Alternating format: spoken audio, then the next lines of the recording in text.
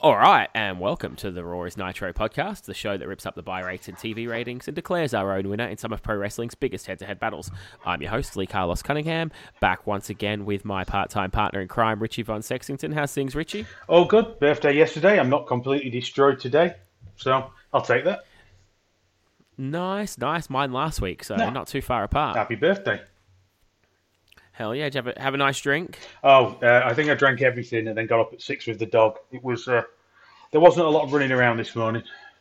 Yeah, there's no lie-in for hangovers once you get to our age, mate. No, definitely not. Life definitely takes over. Oh, yeah. Yep. But aside from the birthday celebration, shall we tell everyone what we're here to celebrate today? Oh, yes, it's a celebration of wrestling again from the 80s. I'm going to say, I don't remember any of these, and I watched them sober. I've got notes, and I can't even remember what it was. It's another fine example of I don't understand how wrestling still exists if this is what they used to show. I've watched this fairly recently, so within the last week, and I was reading over my notes just before we dialed in on Skype, and I'm like, oh my god, like I can't even. I've got the initials for people's names, and I'm like, who was that? And it's like Nikolai Volkov or Tito Santana. I'm like, I've kind of forgotten it that quickly, but I think we just blocked it from mind. It was that bad. I had to go back to Wikipedia so I could remember what was going on. Yeah, I'm with you on that one. So everyone else knows what's going on. We're here to review the Wrestling Classic and Starrcade 1985. So before we start on any of it, how ironic is it that the show called Starrcade didn't have any of the stars, and the show called Wrestling Classic didn't have any classic wrestling? It's almost as if they were just taking the piss, to be honest. I wish I'd never suggested this trip through the 80s. I thought it'd be fun, but it's not. It really isn't. I think to preserve our friendship, you and I might have to do a more modern show just to break this up for a moment. Hell, I'm willing to watch December to December again before I go back to the 80s. And that's a claim. Oh, yeah, that is a tough one. But there was quite a few people watching these shows. So the Wrestling Classic came from the Rosemont Horizon in, as WWE likes to say, Chicago, Illinois. November 7, 1985. I was a mere 18 months old at this point in time. 14,000 fans in attendance, and it takes place between WrestleMania 1 and 2 for those wanting to sort of place it in the WWE timeline. Starrcade was November 28, 1985, so pretty close together. I know some of these 80s shows are, just any time in the year as to when they had a special, but these are pretty close proximity. And it came from the Greensboro Coliseum and the Omni in Atlanta, so sort of a dual play show. But the show we watched on the network, it certainly made no reference of swapping between the two and had the same commentary team all night. So I can't honestly tell you what matches came from what arena. And we were told on the show that there was a 30,000 crowd combined between the two arenas. So roughly about the same level of people per arena on these two shows. But they have to use two arenas to do it. It's kind of cheating, really. I don't know. I think if it's 30,000 combined, that's 15k per arena, and WWE got 14. Yeah, so I mean, it's not bad. I mean, I don't know if they all would come back the next month, but they were there this time. No, I fucking wouldn't. So yeah, it was. This was definitely a different time.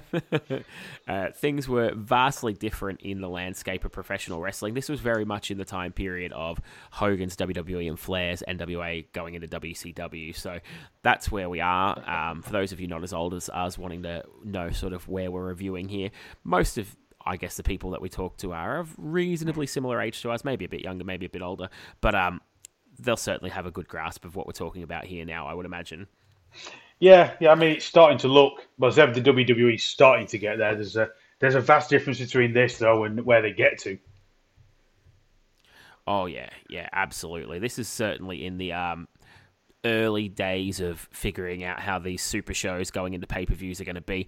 I think this might even predate pay-per-view for the most part. I think they're still closed circuit events. I could be wrong on that, and that may be in the very early days of pay-per-view, but it's certainly not a widespread entertainment form just yet. Nah, and you can tell. Yeah, absolutely.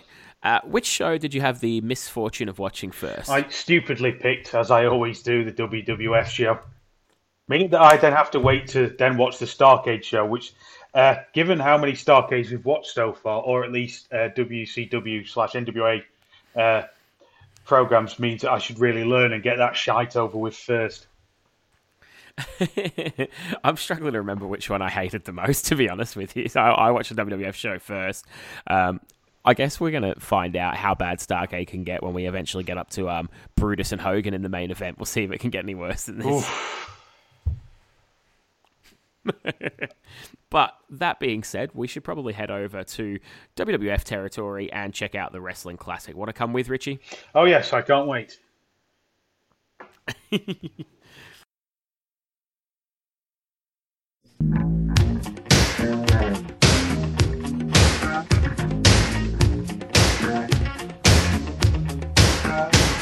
I started this dance in my neighborhood. Now everybody's doing it because it feels so good. All you need is a partner that know how to move, and the rest is real easy. You just dig the groove. And when you get yourself started, it's hard to stop. You just go for your partners, you know what? And then you GRABTAGFCAKES. Ah, grab them, catch.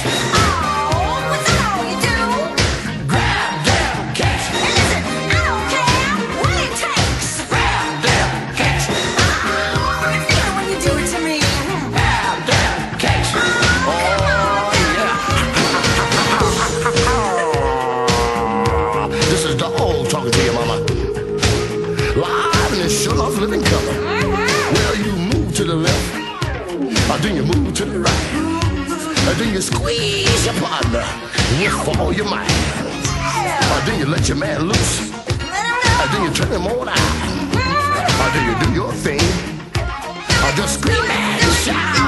And when you get yourself started, it's hard to stop. You just go for your partners, you know what? And then you GRABTAGFCAKES. Ah, grab them cakes.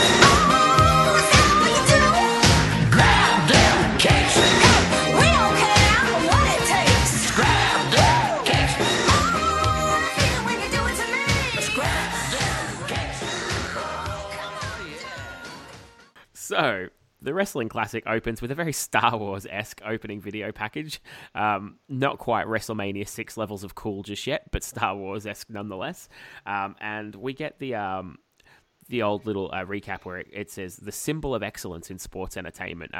Not quite yet. That's where they're heading, but they've not got that one down pat yet, despite claiming it early. Howard Finkel as well runs down the card, including all the participants in the 16-man Wrestling Classic tournament. We're really, I guess, stretching for some time here before we've even started, because we go from there to a lot more shite before we get into the first match. What did you think about this way to open a pay-per-view or special event? Good God, it was shite. I mean, this is the point where Vince needs NBC. I mean, the tournament graphics are garbage. They're using a pointer, and Lord Alfred Hayes looks absolutely petrified. It's awful. It's just...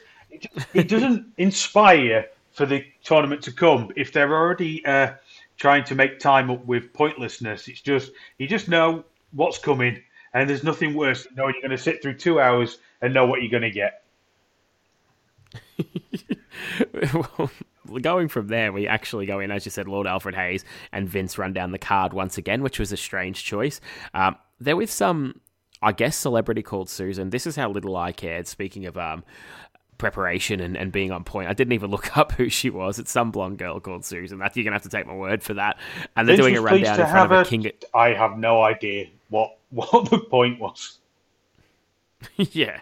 They got the King of the Ring style board, which was about the coolest part of this whole thing. It was pretty awful, and it took an absolute ice age. They show the people's names for the tournament being pulled out of a fishbowl, so this is really, really prehistoric WWF production values here. Oh, it's as if they've only just bought some cameras. It carries on like this as well, because Fink obviously does the first rundown, throws to Vince, Lord Al, and Susan, do the next rundown. They then throw to Mean Gene with Jack Tunney, because we really needed an injection of charisma this early in the show. Good God, he's been in front of a camera before, has he? I don't think Jack Tunney was ever a baby. I think he just woke up that age one day. Yeah, there's him and Arn Anderson just woke up looking like that. Yeah, both cranky and both having to take their kids somewhere they're not interested in going. That's his life. They give us the old classic WWF rundown of only winners advance in case we thought this was some sort of upside-down tournament for once. And then they throw again to another set of people to talk about the show. It's Gorilla Monsoon and Jesse Ventura. And my notes at this point in time just say, for fuck's sake, put a match in the ring, please. Yes, and then you live to regret that very quickly. Yeah, we do, because our first match of the card in the tournament is Adrian Adonis. Before he's adorable Adrian Adonis, he's still sort of the effeminate biker character here, taking on Corporal Kirshner, the blatant Sergeant Slaughter ripoff with none of the cool factor. Yeah, you just know the minute he comes out that this is not going to be a classic. Yeah. Definitely not. So the pre-cross-dressing Adrian Adonis gets in the ring. I've got that here. Sorry, I've completely lost my notes there. Corporal Kirshner looks like the love child of Rocky and Paulie. Yeah, that's not a look anybody wants. Yeah, they cut Adrian right out of the picture. The ring is really odd as well. There's no turnbuckles in this ring. Did you notice that? I didn't notice. I noticed that they looked like they were wrestling on a trampoline. Yeah, free trampoline. They're bouncing all over the shop.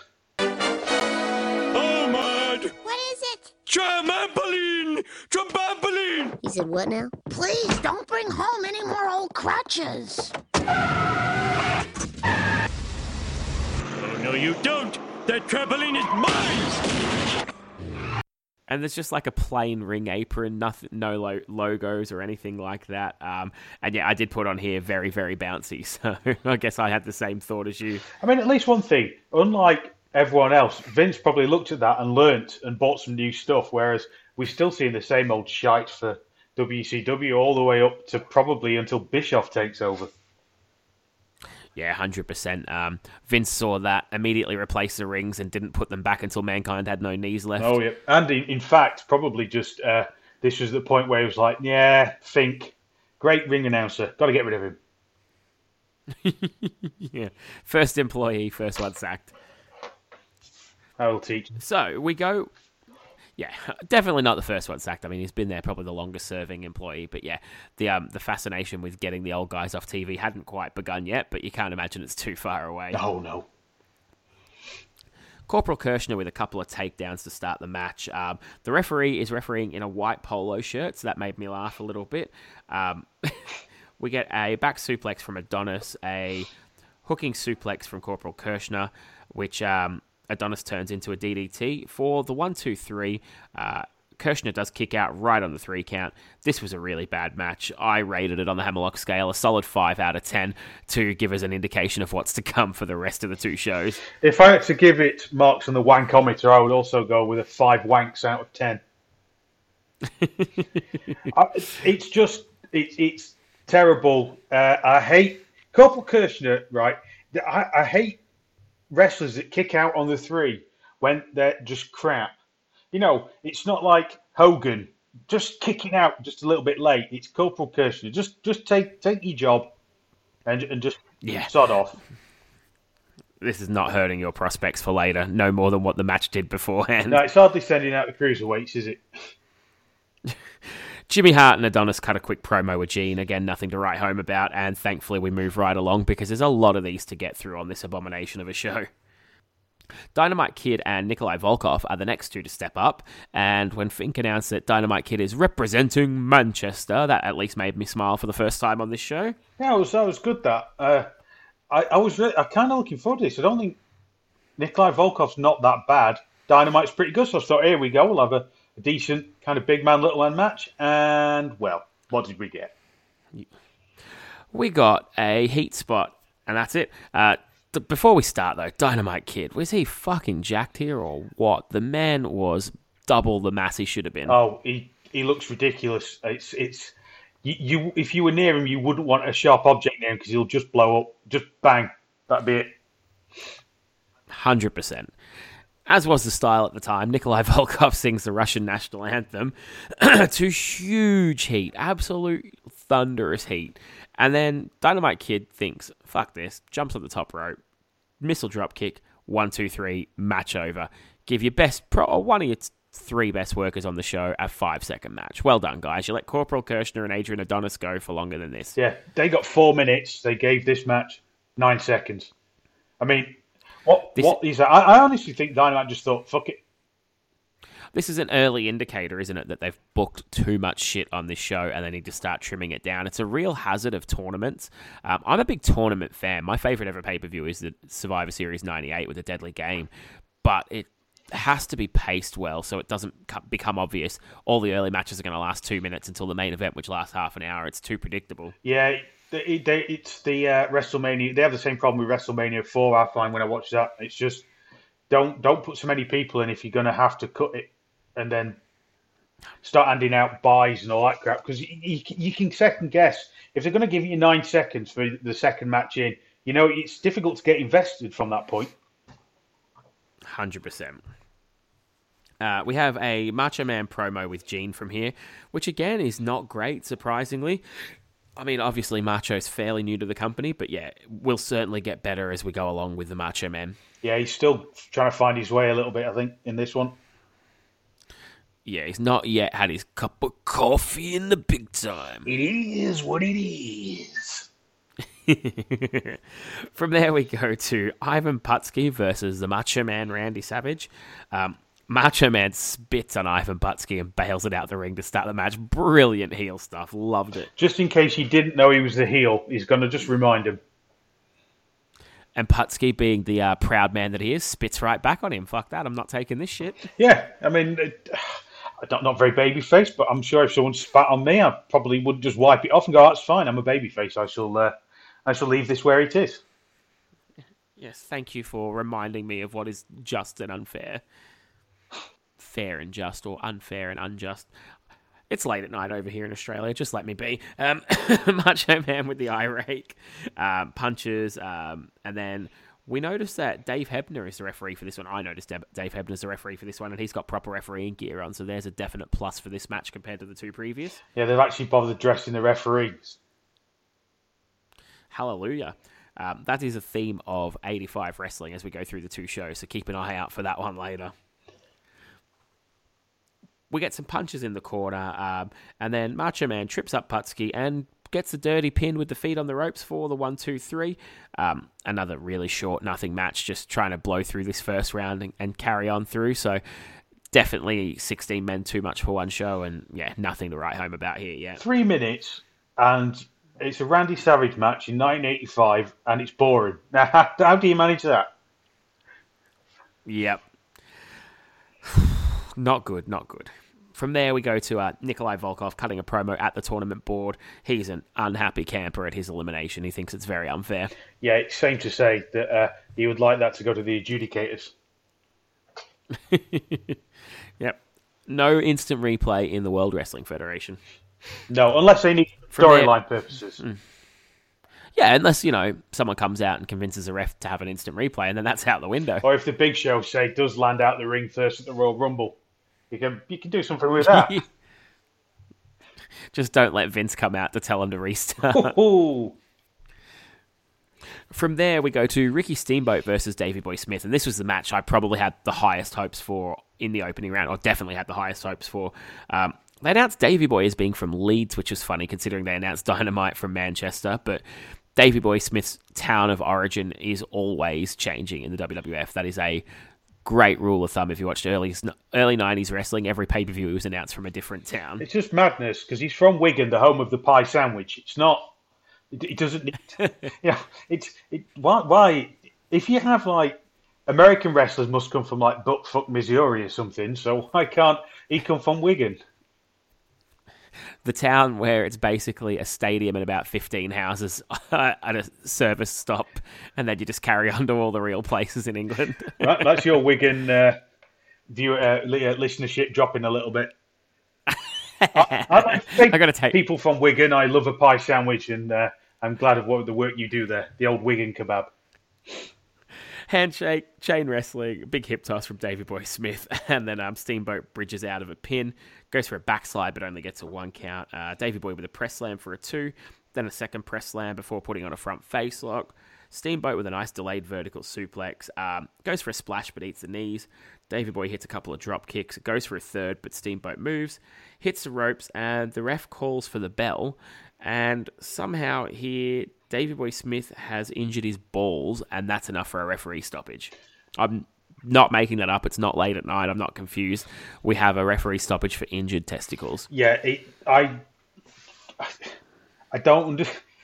just don't understand why you would have. You look at Ricky Steamboat, you look at the Bulldog, especially at this point, and go, "Yep, that's maybe a 10-minute match in this tournament," and they reduce it to bull shot on the rope, forfeit, crap. And it wasn't that great beforehand. It's not like they were going full pace. They were it wasn't that great. They would have probably done better if it wasn't for the fact that they knew Davey was going to have to go down with a hurted knackersack. I'm okay with like a referee stoppage as a finish, but make it something where it's apparent what's happened. Like, I had to wait for it to be explained to me exactly what the finish was. Like, sell something devastating to the balls if you're going to make that the finish. Or don't use the bollocks and use a turnbuckle or have him go awkwardly off over the top rope. I mean, there's many ways they can work you for an injury that that looks like fantastic. This didn't even look good. It looked more of a botch, but because it looked like a botch, it takes you out of it, so you haven't got a clue what's going on. So let's just quick recap now. 4 matches. One of them involved Dynamite Kid. One of them involved the Macho Man. This one involved Ricky Steamboat and Davey Boy Smith, and we've yet to have a good wrestling match on the show. I would argue we haven't had a wrestling match on this show yet. Ooh. From here, we go to Gene with JYD. He is praising Tito Santana, says he's happy to be here, and congratulations to Chicago. Really awkward babyface promo. Maybe it's time sensitive and being so far removed it doesn't make a lot of sense, but it just came across as a bit rambly to me. What did you think? Yeah, there's no focus to it. This is a problem. I'm not all for scripted promos, but sometimes they do tend to go down a rather meandering path. Yeah, I'm not a huge JYD guy, me. I think I probably came in a bit late to really get his appeal, but going back and watching the early stuff, I'm still not really on board with what it was that made him so over, so it's just not happened for me yet. No, I don't get it. But I think it's just probably one of those wrestlers that you had to be there to understand. It's a bit like Ryback from a few years ago. You look at him now and you're like, I don't understand it, but 2014 or whenever it was, you could actually see him getting the title. But if you go back and watch it now, you'd be like, I don't understand. Yeah, I didn't watch most of Ryback's runs, so I can definitely feel you on that one. Yeah, you didn't miss anything. No. From here, we go to... Oh, sorry, I said he was praising Tito Santana earlier in the promo. It was actually Iron Sheik. I apologise for that. It's Iron Sheik, his opponent in the first round. My IS looked a lot like a TS there for a moment. Well, it happens to us all. So it's Sheiky Baby taking on JYD. Sheik jumps him early, chokes, stomp, but JYD no-sells some punches and fights back. He's very over with the crowd, so despite our objections, he's definitely popular at this point in time. Hits some headbutts before the Sheik powders. JYD hits a clothesline for a 2 count. The Sheik puts on a camel clutch. JYD drops out. Sheik punches him in the corner, argues with the referee, and this allows JYD to hit him with the dreaded clothesline for the 1-2-3 in yet another shit finish. Oh, Jesus. This match looks like... We've all played WWE Attitude. It looks like somebody playing that. It claims it's wrestling, but it isn't. I mean, the SmackDown games always looked like you were wrestling, whereas WWE Attitude, because of the way you had to do the moves, felt more like a fighting game. It looks like what they're doing. It's like, right now I must punch. So JYD looks at his control and goes up, down, left, A, punch. And then the Sheik goes, oh, I must now do this. And he goes down, down, up, fireball, dragon punch, Z. I mean, it's just... Two things, okay. First of all, I have a soft spot for WWF Attitude. Oh, it was the first wrestling game I've ever had, I've got to be honest. I played the shit out of that. As did I, but the second point, you missed one of the steps in doing those moves. The press pause and check your move list. Good point. And it was also at the time where they didn't tell you what the finishing maneuvers were, so you had to go and buy a magazine that actually told you how to do a stunner. So until the moves actually came out in whatever magazine you were buying, because the internet wasn't really full of cheats at that point, you could finish matches with Stone Cold Steve Austin, except you didn't know how to do a stunner. So I got it on Christmas Day. I'm like, but play Stone Cold Steve Austin, this will be great. Oh, I can finish with a pin after a punch, after he's run the energy down. It's like, what's that all about? I think at a certain point in the match, the finishing move got added to your move list if you checked back when you had them hurt. Now, you see, I've learned something new. But you just unlocked a vivid memory of mine from not early WWF games, but WWF games of our childhood. I vividly remember finding out the cheats and the unlockables by having to find the right combination of friend who had early internet plus a printer and getting them to go to a site. I think it was called like cccheats.com or something like that, and begging them to print me the wrestling cheats and bring them into school the next day. I remember CC Cheats, I'm sure it was. It was like a precursor to GameFAQs. Kids these days have no idea what you went through for a good game. No. They just get the loot crates and whatever and just get on Fortniting in or whatever they do. I downloaded that and I've never opened it. I thought, no, I'm just trying to be something I'm not. Young. Yeah, you know what? I'm a miserable old antisocial bastard. And my theory on it is when I'm playing a game, I like to do it pretty much on my own, except maybe a bit of FIFA. I'm not interested in getting shot by a 9-year-old. No, FIFA does my head in. Hey, every fucker wants to watch their goal celebrations and chat to me, and I'm interested in neither. You've beat me 5-0. You don't need to rewatch your tap in 3 times. No, you little twat. Moving right along. Kyle, I'm going to owe you an ass kicking on FIFA at some point too. I've added him on PlayStation Network recently, so get your FIFA lined up. We're gonna game off soon. Does he just have a team of Triple H's? Yeah, more than likely. I bet his team's called The Game or some shit like that. Gene is with Terry Funk and Jimmy Hart. Funk basically says after he wins this tournament, he wants Roddy Piper because Roddy Piper will be the next heavyweight champion when he beats Hogan later in the show. So let's see how that all unfolds. I can see nothing stopping Terry Funk getting to the finals. Nothing at all. Up next is Terry Funk up against Moondog Spot. This is a barn burner. What the fuck is a Moondog Spot? I can tell you what a Moondog Spot nearly was. A member of Demolition. Oh, yeah, I'd heard that story, but everyone kept calling him Moondog, didn't they? Yeah, everyone. That's a bit hard to miss him, isn't it? Yeah. Terry Funk gets on the mic and offers Moondog Spot a draw. Yep, that's what happened. They both leave the ring. Terry Funk nails him and tries to run back in the ring, but Spot gets a hold of him before he gets in, and Spot beats the count, having Terry Funk counted out. Apologies for the cough too, but yeah, it's going to stop me ranting at least. What was this? Terry Funk, right? This is Terry Funk in 1985. You have Terry Funk. You have a tournament. Terry Funk, and you get him to lose in 17 seconds. Now, who in that arena went, I don't want to see more of Terry Funk? The man's a crazy bastard. But he goes out in 17 seconds. I'm not sure if we see any more of him. And on top of that, let's keep Moondog Spot in the tournament and also make them both look like fucking idiots because a draw would have sent them both home. Yeah, I didn't understand that idea. It was rubbish, and I would just like to point out it's Terry Funk. Yeah, this gets all the way up to 7 hammerlocks for me. We are edging closer to the point of frustration. 8 wanks out of 10. Gene's now with Don Morocco and Mr. Fuji, and that lights up my life a little bit. They basically say that he's drawn the best draw and he's going to win the whole thing and he's happy. So, happy days. Yeah. I mean, there was a couple of things that puzzled me.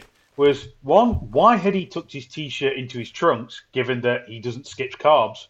And secondly, he had rather an odd stain on the front of that said T-shirt. I'll give you that. I didn't pay that close attention, so there you go. I'm glad you said on the front of the T-shirt, not the front of the trunk. So I think I was just hypersensitive by this point. Don Morocco takes on Tito Santana, and this is a matchup with a little bit of history. These two sort of feuded around the Intercontinental title in the pre-WrestleMania days, so bit of history here for us all to watch. Match gets started with Don Morocco hitting some strikes. He's very much more Hulk Hogan than Ultimate Warrior in his physique at this point, and he is jacked but not ripped. Yeah, he's not a small lad. Santana hits a crossbody for a 2 count, a sunset flip for a 2 count, and just a little note here as Morocco fights back. I've always fucking hated Don Morocco's Irish whips with one hand. It just looks so stupid. Yeah, you need that kind of push as they spin to almost make sense.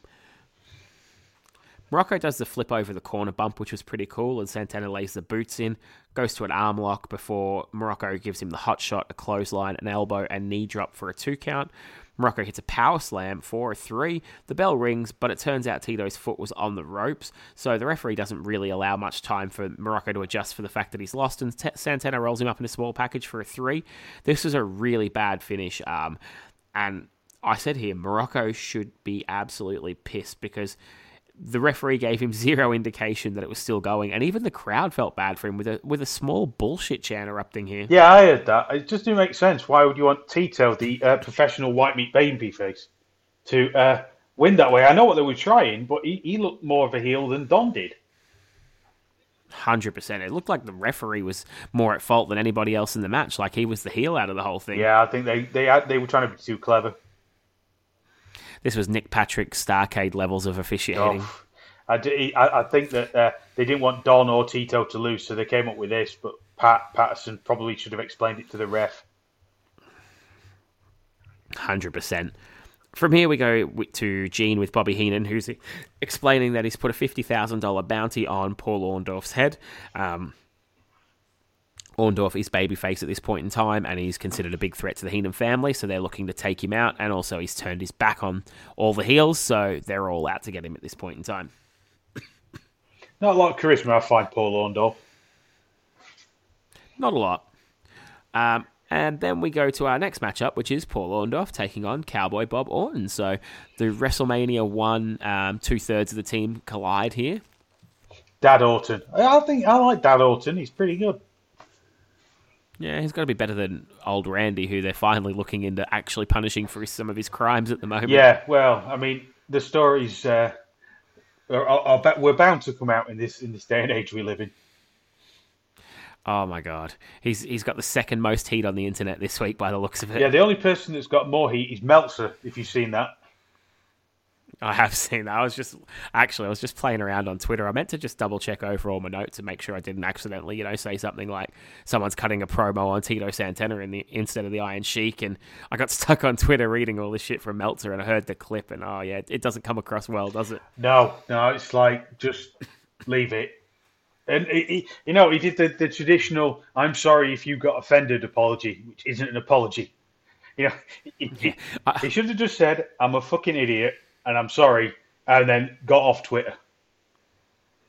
I'm sorry for critiquing you on your looks. You are actually good looking. Something like that. Yeah. Oh, your wrestling is good. Oh, thanks, Dave. Cheers. Yeah, not the best. I've never actually read The Observer. I back in my day when I was really before you could read everything for free on Twitter, I was always under PW Insider. I had an elite account with them for about 10 years, and then as my interest in wrestling lapsed, it just ran out eventually. I was a Power Slam man. Love Power Slam. Oh, did have a few copies of that. Yep. No, I used to listen to the Law on a tangent, and they'd have the Dave Meltzer section, and he'd basically be like, "Well, that's a possibility. It could do. Well, maybe. I don't know." I'd be like, "Right, Dave, I could have done that." Yeah. And here we are doing it now, reviewing 20 years in the past. Yep. So we get a spot working over the cast early on from Wonderful, then an atomic drop before he eats a headlock takedown from Orton. Orndorff goes onto the arm a little bit more. Orton comes back with a nice hot shot before a sunset flip from Orndorff for a 2. Bob Orton hits goes into a really long head scissors sequence. Takes a while. Then a Beal. Then Orndorff comes back with a back elbow and a knee drop before Bob Orton just nails him with the car straight up for a disqualification. So the shit finishes continue to roll on here. If you've decided you're going to get disqualified, why don't they do it in the first minute? This is the thing. Wrestling logic. It's like he goes 7 minutes, and then goes, "I'll just hit him in front of the ref with me cast." But what's the point? All I could think about of this match was how amazing would a how amazing would a Bob Orton versus Lex Luger feud over the forearm shots be? No, that would be great. Just money in the bank right there. Why did nobody ever book it? Don't. With the resurgence of wrestling and independence, I'm sure someone else has had the idea, even though Lex I don't think can stand anymore. No, I bet he's still got that metal plate, though. And with skinnier arms, it's probably going to go to the metal even quicker. He could be more deadly than ever. Well, yeah, I mean, I guess someone could push him in the wheelchair at his opponent really quickly. This is heading down a slippery slope. Probably best tap out on this one. So then, what was the next? Moving right along. We've actually got Vince and Al. Al's clinging on to Susan during the recap of what's gone on so far. Funk comes in yelling, and then Spot comes in, and Vince McMahon. Funk comes in yelling about Spot, and Vince McMahon, in a really funny little production gaffe here, actually grabs the belt, not like the title belt, like the actual belt of Terry Funk, and just politely turns him to have his rant into the camera so TV audience can see what's going on. And everything else he said after that was lost on me. I was too busy in hysterics at Vince trying to produce on the run. You can tell that, you see, everyone else would have just let Terry do whatever he was doing, and Vince was like, no, face forward. Hard camera, always the hard camera. Yeah, do it properly. That's so good. From there, we go to the Dynamite Kid versus Adrian Adonis. And this was a match I won't say I was looking forward to, because I was pretty much ready to kill you by this point in the show for picking this. But I was like, if anything's going to be halfway decent, this has a chance to be slightly better than the gash we've watched so far. On paper, this could be good. Starts out with some arm drags from the Dynamite Kid, and then Adonis comes back with some elbows, a slingshot for a 2. We have Ventura leaving the commentary team to advise the Macho Man on how to beat Ricky Steamboat, so that was a cool little twist on the usual things there. I didn't mind that at all. It's certainly interesting. It's this time, I guess Jesse still is over as a wrestler as well as a commentator, so I do find he tends to interject himself quite a bit, which is, it adds a bit to it. Yeah, definitely. We get a vertical suplex for a 2 from Adonis, and then a headlock. Dynamite Kid comes back with a back suplex but misses a headbutt of his own.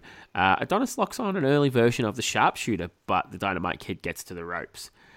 Monsoon on commentary says that Adonis only has interest in one thing, and that's winning this match and working over that knee. And I'm like, Gorilla, you can't say he has interest in one thing and then put the word "and" into the rest of the sentence. Now, also, it would be the other way around, which is working over the knee and winning this match. Because why would he continue working the knee afterwards? Because he's only got one interest. He doesn't care about the tournament. That knee isn't finished. No. I must destroy the knee of Dynamite. You're in the finals. No. I'm going to sort this. Dynamite Kid comes back with a sunset for a 2 count, and then a huge clothesline. He looked like he knocked 7 shades of shite out of Adonis with that one. It was quite stiff. One of them clotheslines where, as you come, you sort of turn the corner on them to make sure you continue hitting them after the impact's done. We get a second rope knee drop for a 2 count, and then a snap suplex for a 2 count. Jimmy Hart gets on the apron, and Dynamite pushes Adrian Adonis into him, and somehow that is enough to pick up the 1, 2, 3. A really lame end to what was a pretty good match. I actually liked this. I'm going to use the word "like" on this show. This picked me up. I thought we've done with the first round bollocks.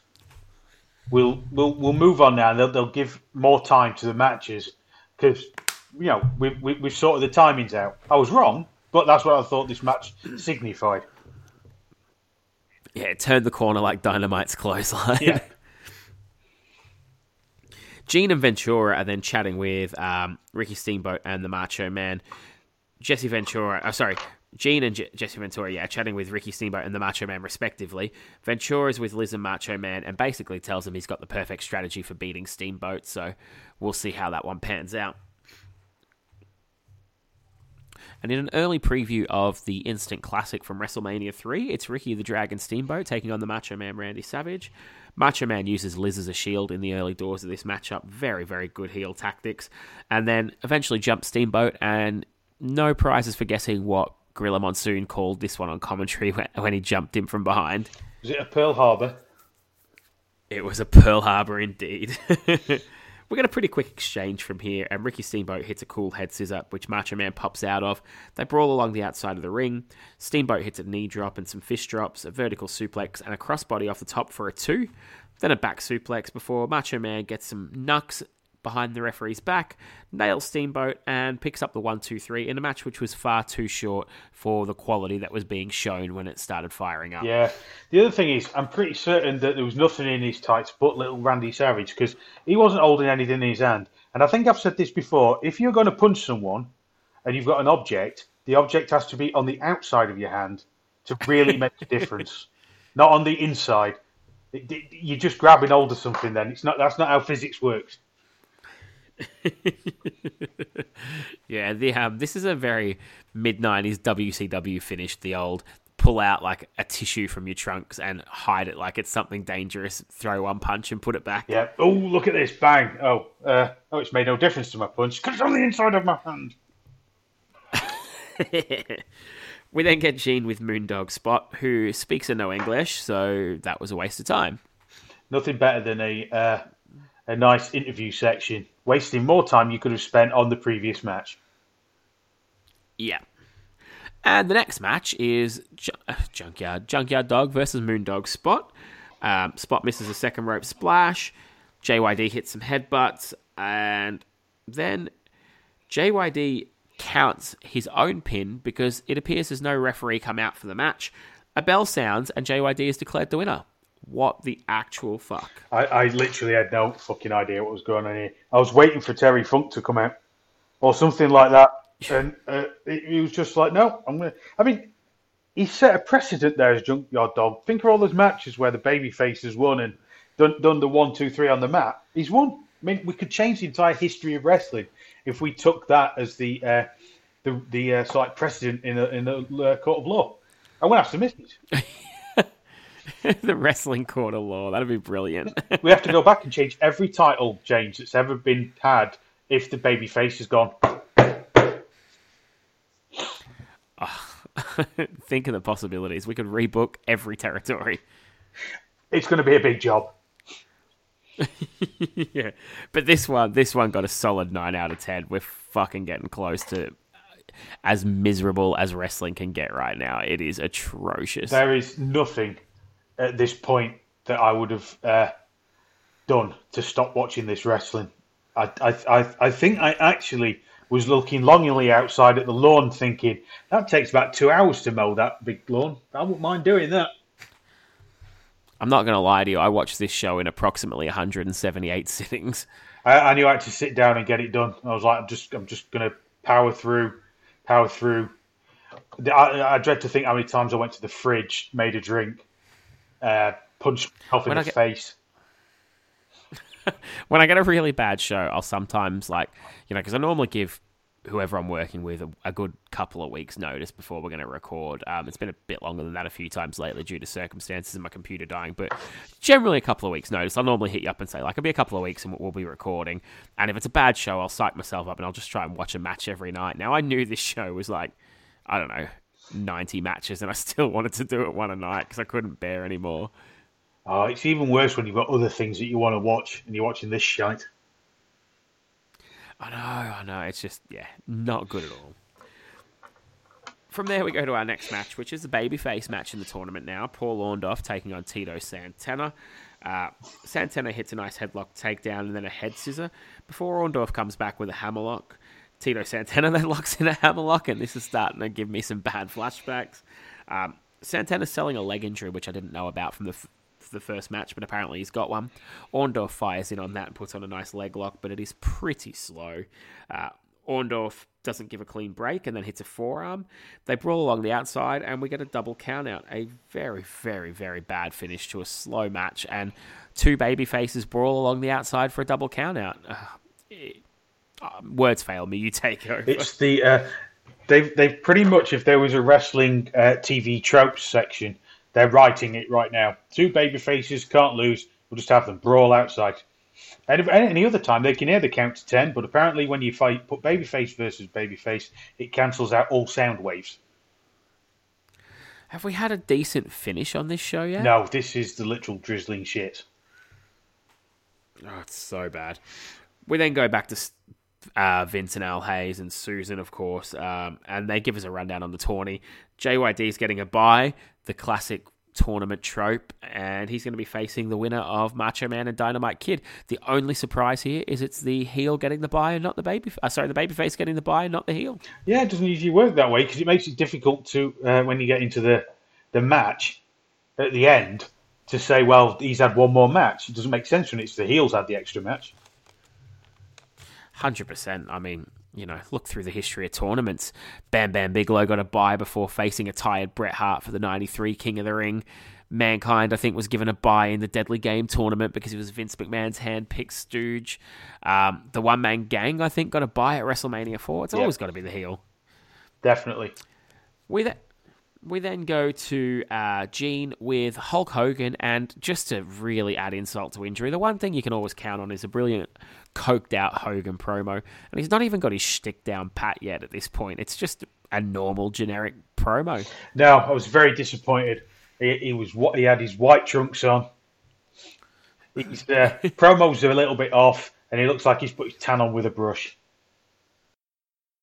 All right, thank you, Gorilla Monsoon. The Rosemont Horizon here in Chicago is rocking tonight with the Elimination Tournament. And now a title defense for my guest at this time, Rowdy Roddy Piper, of course, is challenger for you tonight, Hulk Hogan. Well, you know, Mean Gene, that Rowdy Piper's so dangerous, brother. I needed that one little extra bit of momentum to get psyched.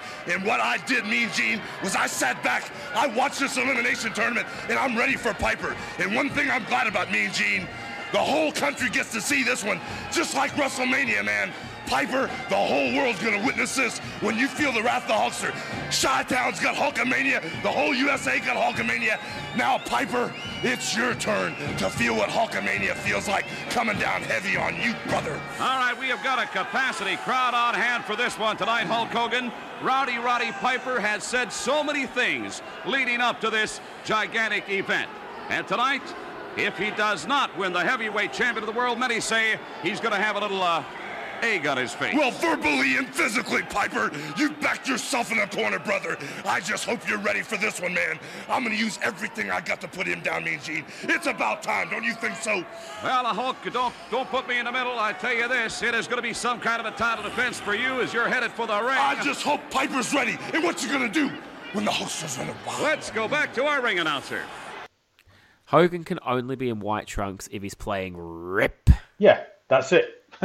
Yellow trunks. That's the rules. 100%. This, of course, is a big title match, the one that's drawn the house, so to speak. It's Hulk Hogan defending the title against his arch nemesis, and at this point, biggest rival, Rowdy Roddy Piper. I was pretty interested to see a singles match between these two, because it was obviously the feud that really captivated everyone's attention in the WrestleMania days and sent the WWF into orbit. And I was keen to see what would happen. I do always look back at this with a bit of cynicism after reading Hogan's book and hearing him say things like, "Oh, if Roddy Piper would have just lost to me clean, we could have traded the belt back 3 or 4 times, but he never wanted to trust me." I'm like, what a load of shit. Who did you ever swap a belt back 3 or 4 times with, you lying bastard? He lives in a fantasy world created by himself. Oh, I just can't believe that he can actually say and write and think the things he does and not realize he's full of shit every time he opens his mouth. I mean, we could go through the list of heels that lost cleanly to Hogan and then certainly never got the belt. They got a quick trip back down the card. Yeah. Piper was right, like Bundy, Bossman, DiBiase, Perfect, Slaughter, you name it. Everybody that lost cleanly to Hogan immediately went down the card after. Couldn't even argue. Warrior.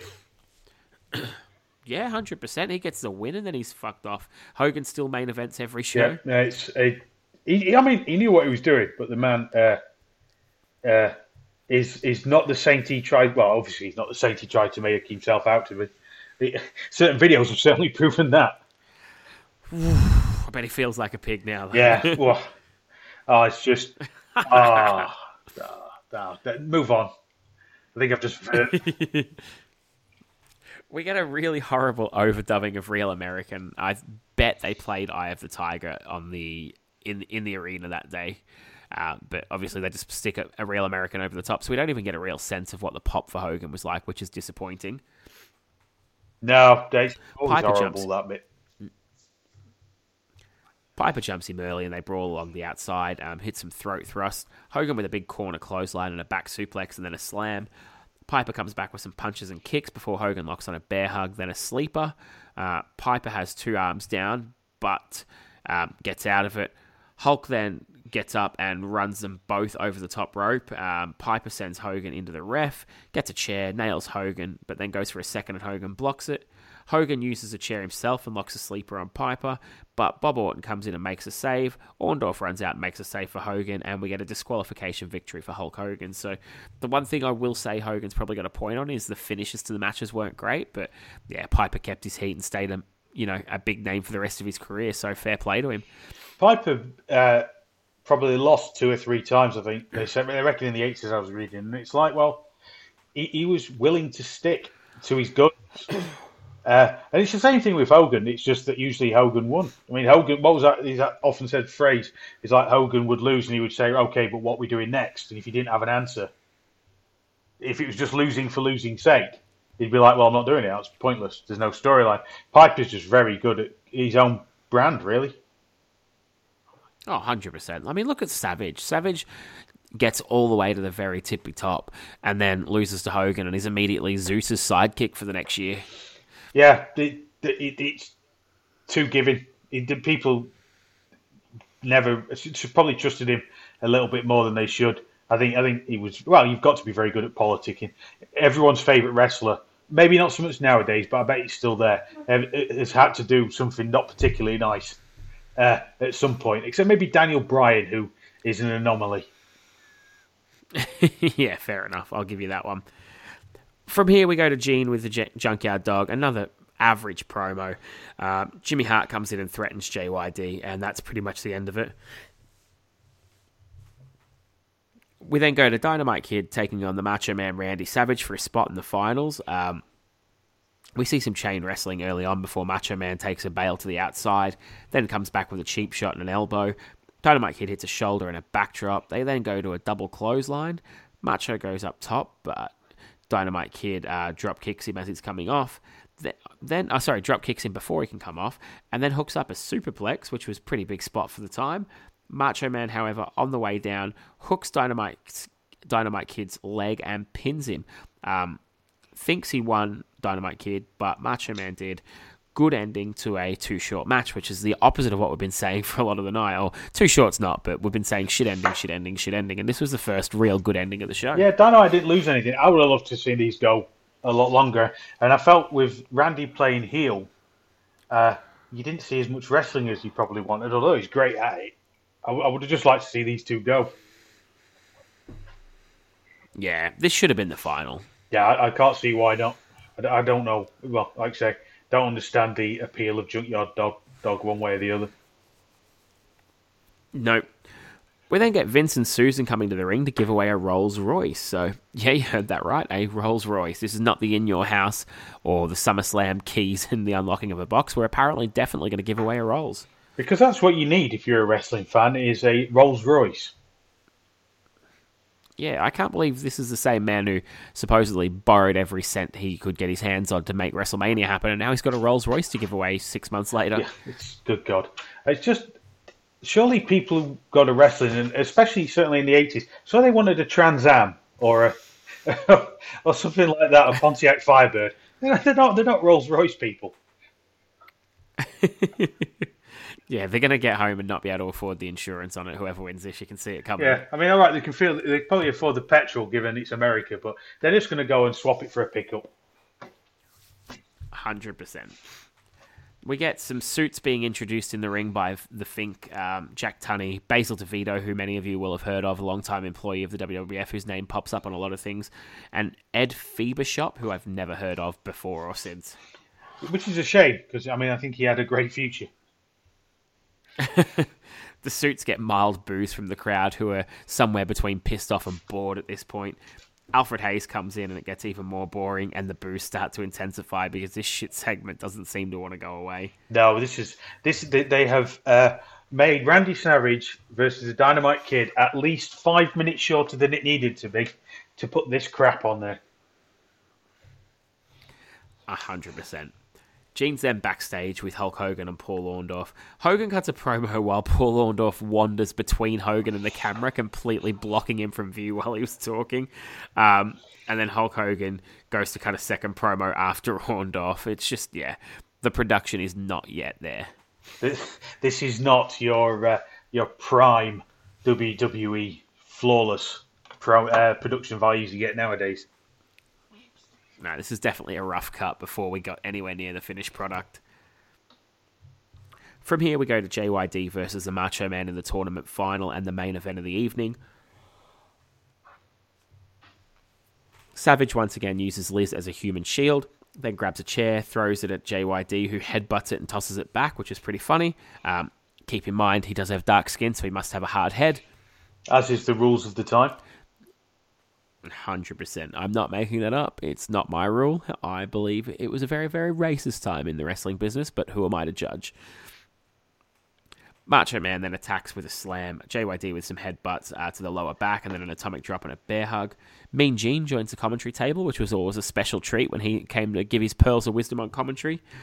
JYD gets a bit of a beatdown on Macho Man, who fires back with a hot shot for a 2 count. Then an axe handle from the top to the floor, which was quite cool. Bit of brawling along the outside, and then an axe handle again from the top to the floor.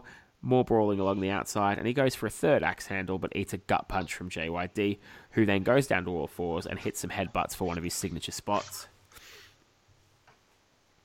JYD backdrops Macho Man to the floor, and then we get a lame count-out finish, because what else would you end this show's main event and the tournament winner on, other than a shit finish? Yeah, this is the longest match on the card. They gave this the longest match, and it's a count-out. A count-out. A count-out. It's a fucking count-out. I can't. That's like winning the World Cup with an own goal in extra time. I mean, you'll take it, but I mean, it's not the same as winning it, is it? You've not won it. It's an own goal. It's slightly tainted. JYD gets nothing by winning by count-out. What does he get? He gets nothing. He doesn't get him any more sort of like over. It just is shite. Oh, this was bad on so many levels. You actually took me out my train of thought then, because I just imagined how great it would have been if City had won the FA Cup semi-final against United with a Gary Neville own goal, and it just made me almost cry tears of joy. I wish that had been what happened. Yeah. Fucking hate Gary Neville. Oh, he's well, he's a United man. Let's leave it at that. Yeah, 100%. We then get some absolute magic, because I've no other way to describe this other than Jesse Ventura must be a teleporter. Because he comes out to protest the victory of JYD, who runs him off, and then the camera immediately cuts from Jesse Ventura with no jacket running away from the ring to Jesse Ventura stood quietly at the commentary table, fully clothed, to chat about the event. It's almost as if they filmed this out of order. I'm starting to think they might have done. He basically just runs through what's happened with Gorilla, nothing to write home about. Vince, Al, and Susan say a big goodbye, and then we have some credits roll, and I just take zero notice of the credits and write, please God, give me these hours back. Let me live 3 or 4 hours longer so I don't feel like I've wasted this time. I mean, this is the kind of thing that makes you wish you had taken up smoking. Just about take up snorting if I had to watch this I was again. going to say, I wasn't suggesting nicotine. Good God. Awful. Absolutely awful. Truly fucking gash. Even crack cocaine would not make this better. No, if I had a choice between watching this show again and doing just about anything else in the world, I'd probably do that. I mean, if this was my day off and I was about to watch this show and I got called into work, I'd get dressed in a heartbeat. Oh, I'd offer. I'd be like, do you need me? Be like, no, we don't need you. Are you sure? Are you 100% certain you don't require me? I will work for free. Get me away from this fucking show. Because it is just not good. But it's not... I feel like there should be some sort of disclaimer on the network where it's got like thousands of hours of classic content and the wrestling classic. And this shite. Yeah, it's just so bad. Right then. It can only get better with Starcade then, can't it? Oh, absolutely. I'm sure we're in for a treat. Should we head over and have a look? We've done so well out of Starcade so far. Oh, moving right along.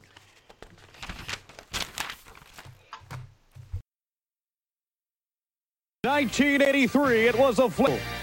In 1984, it was the $1 Million Challenge. Now, it's Starcade 85 The Gathering. Already signed for the World's Tag Team title, the Russian team will defend, no disqualification, no time limit in a cage against the Rock and Roll Express. And the NWA World Heavyweight Champion will defend his title that night. It's Starcade 85 The Gathering. Thanksgiving night at the Greensboro Coliseum and the Omni in Atlanta. Miss The Gathering and you miss wrestling history.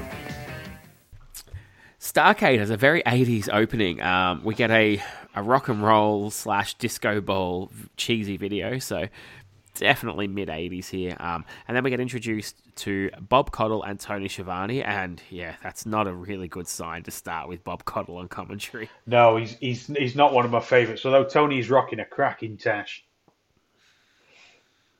Their apparently introduction is going out to the live crowd as well, and we are in the Omni, but we then throw to Johnny Weaver, who's at the Greensboro Coliseum, and fuck me, Johnny Weaver, what is this atrocity? Who thought handing this man a microphone was ever going to work out well? I have literally no idea. He looks like a rabbit on coke that's had its head slashed.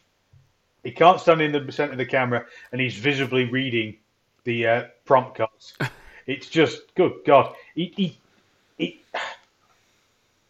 I think there are people in NXT when they first start doing the reporter thing, and they look like rabbits in headlights are better than this. It just, God, I honestly don't know why that's a good idea. This Johnny Weaver fella.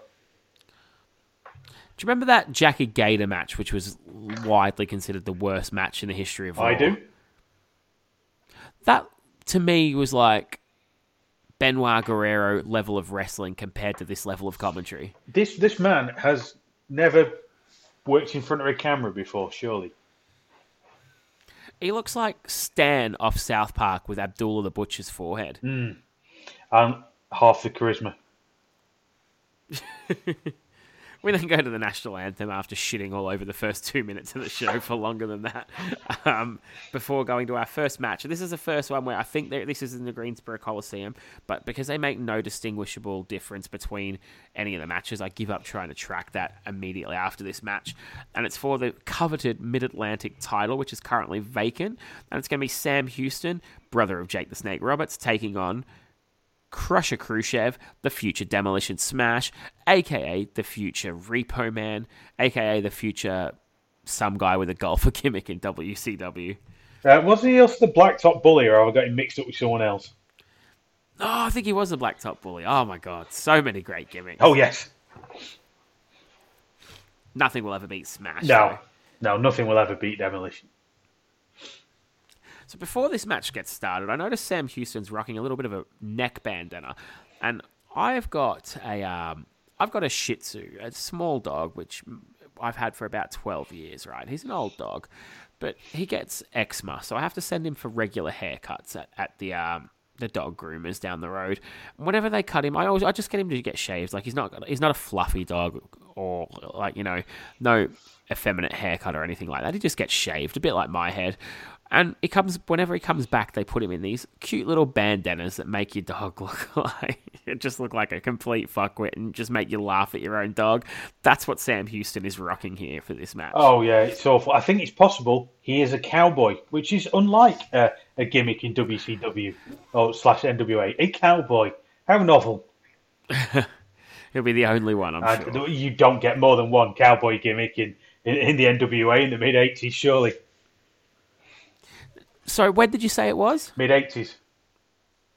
I'm glad you made that distinction because the referee is refereeing in yellow bell bottoms. Oh, yes. I wanted those clothes to wear in the house. Straight off the set of Austin Powers. Let's just get on. Let's just power through. We had a bit of a slugfest early, and then a Crusher Khrushchev lifting chokehold because he was a jacked up beast at this point. He's got some serious back knee though. It's pretty gross. Sam Houston with a nice head scissor takedown, a drop kick and an arm drag. Khrushchev with a backdrop and a clothesline. Then a bear hug and a slam. Sam Houston with a 10-punch spot, a bulldog, and then gets a 2 count. We've got foot on the ropes from Khrushchev. Sam Houston stupidly celebrates, then eats a Russian sickle, aka clothesline, for the 1-2-3. And Khrushchev wins the belt in a half-decent opening contest. I had high hopes. It was good. You know, you've got your first Dusty of the evening, really. First decent action. I mean, it's not sending the cruiserweights out, but I mean, it's better than now. It's better than what we had before. No rape. Yeah, 100%. It's better, probably better than just about any match on the previous show. Maybe Davey Boy and Steamboat was better, but it's got to be close to the best match we've watched so far. Definitely. Davey Boy, Steamboat will always have the bull shot from hell, so. Yeah, yep, definitely. From there, we go to our next match, which is a Mexican death match, because it's a Raging Bull Manny Fernandez taking on Abdullah the Butcher. So there's apparently a bit of a blood feud going on here, because you can't really go back and watch the TV, nor was I inclined to do so. It's hard to keep up with these storylines, because we're also pre-video package, so I'll do my best to fill you in as best as I know, but it's certainly not all that informative. It's Abdullah awful. You just know what's coming. Yeah, you do, and it sets a trend. So we're gonna go through this bit by bit as the show goes on. But this definitely sets a trend. Abby scraps with the fans on the way out, and I've got here my first note looking at this is Abdullah doesn't have blade scars. He has a fucking vagina on his forehead. It's fucking disgusting. It really is. I swear to God, if the lights were out and he was laying next to you, there's half a chance. How many birthday drinks can I get in me? Abdullah starts with a bit of a beatdown, and they show old ladies in the crowd being disgusted. So definitely not stunt grannies, real old ladies. Before anything of note has happened in the match, the Raging Bull is bleeding, and it's not a big deal. That is definitely the trend we're about to start for the evening. There is far too much claret on this show. We get a monkey flip from the Raging Bull, and there's virtually no commentary. I said, there's just long stretches of silence from Coddle and Shivani. I'm not sure who was supposed to be the main play-by-play guy, but they're fucking it up pretty badly. Yeah, they've obviously not got this sound sorted. This is a little bit unusual as well. We get a second rope flying boot attack. So he's got the boot in his hand, using the boot as a weapon. So now they're both gushing from Manny. So absolutely no point. 2 or 3 minutes into the match, they're both bleeding with no pomp or circumstance. They're apparently fighting for the Raging Bull's heritage because Abby has stolen his beautiful sombrero, in the words of Bob Coddle. Well, you just don't insult a man's sombrero, do you? Absolutely not. Then it's at this point that things take a really sharp turn for the worse, because we get a camera shot that just glances up, and it's the thing of Russo's dreams. The sombrero is on a fucking pole. Yeah, it's like, we've got a gimmick. We're going to have a Mexican death match, but what we're going to do is put the sombrero on a pole. Oh my Plus, God. Does anybody believe that Abdullah the Butcher is able to climb that pole? He threw it up there like a ring toss and just was going to shake it back down. We get repeated boot shots, and then going for the climb. That's the story of the match. They'll both use the boot and try and climb up slowly. Abby pops up and uses the boot after being seemingly out for the count. Raging Bull then uses his belt. Again, not a title belt, just his belt. Then you puts on a suplex. We get a bit more of a slugfest. It's pretty awful. Raging Bull with a forearm, misses a top rope splash, but then somehow is able to get up and get the hat. So that's it. He's got back his heritage. He's got back his beautiful sombrero, and all is right in the world. Every Mexican in the world would be proud of him right now. Which is more than his mother would be, because this was shit. Somewhere in Atlantic City, Donald Trump is thinking, if I was in office and had put that wall up, we might have skipped this match. It's not often I'd agree with Donald Trump, but having watched this... We then go back to Johnny Weaver, the charismatic man that he is, to interview Crusher Khrushchev, who's very happy with picking up his first singles title. However, he has zero Russian accent. Yeah, he just happens to be Russian because he likes the Russians. Oh my god, the girl on Glow has a Russian accent that is approximately 10,000% better than this one. Yeah, because she's actually attempting one. Yeah, just so bad. Just lazy. From there we go to... So go on. Just lazy. 100%, so lazy. We then go to our next matchup, which is also going to be a gimmick match. It's a bull rope match between Outlaw Ron Bass and Black Bart. Yep, this is definitely going to be a barn burner. Oh, great. It's another fucking cowboy versus another fucking cowboy. And if Ron Bass wins, he gets a 5-minute bull rope match immediately following with J.J. Dillon. So that's definitely something to look forward to. There's your payoff right there. I could watch Outlaw Ron Bass matches every day for the rest of my life, and I'll still never remember him for anything more than the censored red X when he was cutting up the beefer's forehead. And even then, I've forgotten that. Oh, definitely worth watching again. That we watched that on our first shows. How can you have forgotten that? Oh yeah. Oh, so much Ron Bass, so little time. JJ's in a tuxedo t-shirt as well on the outside. What the fuck? Like, nobody has bothered for this show. Starcade, this is your WrestleMania. And nobody got dressed for work. It's like, oh crap, we've got to work Christmas. Ron Bass has got a bit of a weird face. I don't know why I've put that in my notes, but he does. The referee's in bright yellow for this one as well. Bright yellow polo, looking really dapper. Ron Bass starts us off with some shots with the bell. Black Bart blades 15 seconds into the match. Yes, I did time it. 15 seconds, and he's bladed. Right, well, I mean, we've been made to wait for that, haven't we? Oh, definitely built it up. The suspense, like the blood feud, 100%. We get bell shots, we get punches, we get chokes. I don't know who did who. I just have given up giving a fuck at this point. They didn't care enough to build any drama or do any moves, so I'm pretty much writing my notes with the same vigor. Bart hits a low blow and then gets one back. This is really shit. They brawl along the outside. The commentators are still not talking. They've probably fallen asleep.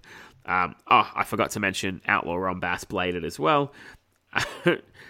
We've got Tony Schiavone on commentary shilling as the Bunkhouse Stampede, and I just say, Tony, get to fuck. Yeah, this is not the time, mate. Somehow, Ron Bass wins with a 1-2-3. Nobody gives a fuck. He gets his 5-minute match with J.J. Dillon. J.J. comes in and jumps on him like any smart manager would do and starts kicking him before he's got a chance to get up. They lock them up and they ring the bell, so this is going to be a match. Bass gets up and J.J. shits himself. He beats on J.J. for a minute. J.J. Dillon blades because we needed a third blade job in this matchup. We get a ref bump. Bart comes in and nails Bass, and with a pile driver, that is, and puts J.J. Dillon on top of him for the 1-2-3, and this gets some pretty big heat, despite the fact that everything leading up to it was utter garbage. There was a spot in here that I actually took a massive offence at, which is, at one point, he's rubbing the bell into someone else's forehead, and it cuts it. Now, I don't know how many bells people have used in their lives, but they don't generally have cutting edges. It's a smooth edge on a bell. But no, apparently, a bell, if you rub it on someone's forehead, will cut better than your finest Japanese chef's knife. Oh my god, this was just so bad. Absolutely atrocious. It's like, I wonder why I tried, because they obviously weren't. Not one bit. This got a solid 8 out of 10 on the Hammerlock scale as well. Like, I've not really used this for a few shows because I've been watching some pretty decent wrestling, but it's just off the Richter scale today. No, it's just, there isn't, if there was a Geiger counter of background wankness, then this is permanently at a 5. This is fucking teenage boy with the parents away for the weekend on the wank scale. The absolute wank. We then get a matchup that I was looking forward to for, sadistic reasons. And just, I know this is, on paper, it's a terrible sounding match, but these are two guys I like, and I couldn't help but think, fuck yeah, let's do this. Superstar Billy Graham and the Barbarian. Yeah, how can that be bad? I'm sure it's going to be awful, but at least it's going to be fun awful. Before the match, we have a $10,000 arm wrestling challenge, which goes forever, and this is not me trying to exaggerate. This is what happened. I fell asleep. I'd like to say I didn't do that at some point. When I wake up, Superstar Billy Graham is bleeding. Of course he is. Fucking hell. I mean, why would he be? Oh, it's so bad that I can't help but laugh at this point. This is the two worst shows that have ever been made, and we picked them both. It's almost pure genius. Fucking, you could have put Bob Holly over in that December to Dismember main event, and it still would have been better than this. Oh, I'd have been on board with that. Compared to this. We get a cane shot from Paul Jones. Barbarian hits a big boot but misses a leg. Billy Graham locks on a bear hug. Paul Jones comes in and uses the cane again, and that gets a disqualification. They brawl around the ring and into the crowd. It was okay, but it was too violent. This show has just been too violent by far. And, a heated brawl in the middle of the fucking Night of the Bladers was not what was needed. This should have just been a fluffy camp WWF style match for my money to lighten up the show a little bit. No, it seemed like everyone was told to go out and do something, and they all decided to cut their foreheads. Yeah, it's like whoever bleeds the most gets a bonus or some shit. I can only imagine. Hey, it's bad. I mean, I'm not against necessarily blading, really, but if that's just a minute in, it doesn't mean out. No. We then go to our next match, which is for the NWA National title. So, the belts are just everywhere here. You've got a National, a US, and a World. You've got multiple tag teams. You've got Mid-Atlantic. It's just too many belts. Yeah, it's because they're all different companies, isn't it? Coming in left, right, and centre. Yeah. And it's Nature Boy Buddy Landel taking on terrific Terry Taylor. Not yet terrific, just Terry Taylor, who is the champion defending. Yeah, I thought this was probably good. I've heard reasonably. I've seen a couple of older Buddy Landel matches when he went back to the Fed in about 95, 96. And Terry Taylor generally seems to be all right. I thought, let's give this a go. How bad could it be? Oh, yeah, Terry Taylor's all right. Buddy Landel looks like one of the Addams family and Ric Flair had a baby, so that always makes me laugh when I watch him. I mean, it is odd that his entire shtick is to copy arguably the most popular wrestler in that company. I can understand Buddy Landel doing the Nature Boy gimmick in WWF while Ric Flair was in WCW, but doing it on the same show, stealing the gimmick of the guy who's in your main event, does that make any sense? No, if anything, it just proves that Ric Flair isn't unique. That'd be like having Jay Lethal doing Black Machismo on the undercard of WrestleMania 4. Yeah, it's not good. I noticed as well, it probably was happening all night, but I didn't notice it until this point. I had too many things to write horrible notes about, but they played the same music for both entrances. It's obviously it's been overdubs all night. None of it's the original music, but they just sort of, in this one, they let it play and don't actually stop the music during the two entrances. I think someone was either asleep or drunk or both on running the soundboard. I'm wondering if that's what happened on the night or if it's a network, just lazy edit. I'm very keen to know that. If anyone has an original copy of this and you're willing to even watch 30 seconds for us, let me know, because I'm very keen to find that out. Can you imagine having to be the person that had to go back and watch watch this show and then cut music out of it? Yeah. I'll just skip. Make sure it's digitized first so I can skip to the match and not have to watch the show. Oh, it's awful. Right, where are we? Oh, yeah. Taylor opens up with a big slap after Buddy Landel's been a little bit arrogant in the lead-up. He then puts on a wrist lock. Buddy Landel works a headlock and some chops. eats a boot, and then does the flare flop. So absolutely Nature Boy all the way. Taylor with a backdrop and a knee drop for a 2. Buddy Landel with a snapmare. JJ gets out to the corner of Buddy Landel and helps him. We get a back suplex from Taylor, a backbreaker, and a leg drop for a 2. Buddy Landel comes back with a clothesline for a 2, then a camel clutch. Terry Taylor with another suplex for a 2. Buddy Landel uses his boot. The referee bumps. Terry Taylor sends Buddy Landel into JJ Dillon, attempts a superplex even, but JJ Dillon pushes his legs out from under him as he's doing it. Buddy Landel lands on top, and the referee wakes up to count the 1, 2, 3 in what was our second decent match of the night. Yeah, it was good, man. I'll go as far as to say is I tolerated this one. Yeah, absolutely. So we've got 2 acceptable matches so far. So Starrcade's definitely winning the wrestling portion of it, I would think, unless it takes it a dark turn. But so far, not so good, but so far acceptable. Well, we haven't had any. We haven't had a run of 4-minute matches. No, not yet. We then go to Ole Anderson and Arn Anderson, the Minnesota Wrecking Crew, defending their tag team titles against Wahoo McDaniel and Billy Jack Haynes. So quite the combination there. Billy Jack Haynes of the crazy hair and accusations, I believe, nowadays. Indeed. I just remember him from trying to break the chain of Hercules. Oh, he is crazy. Good times. Yeah.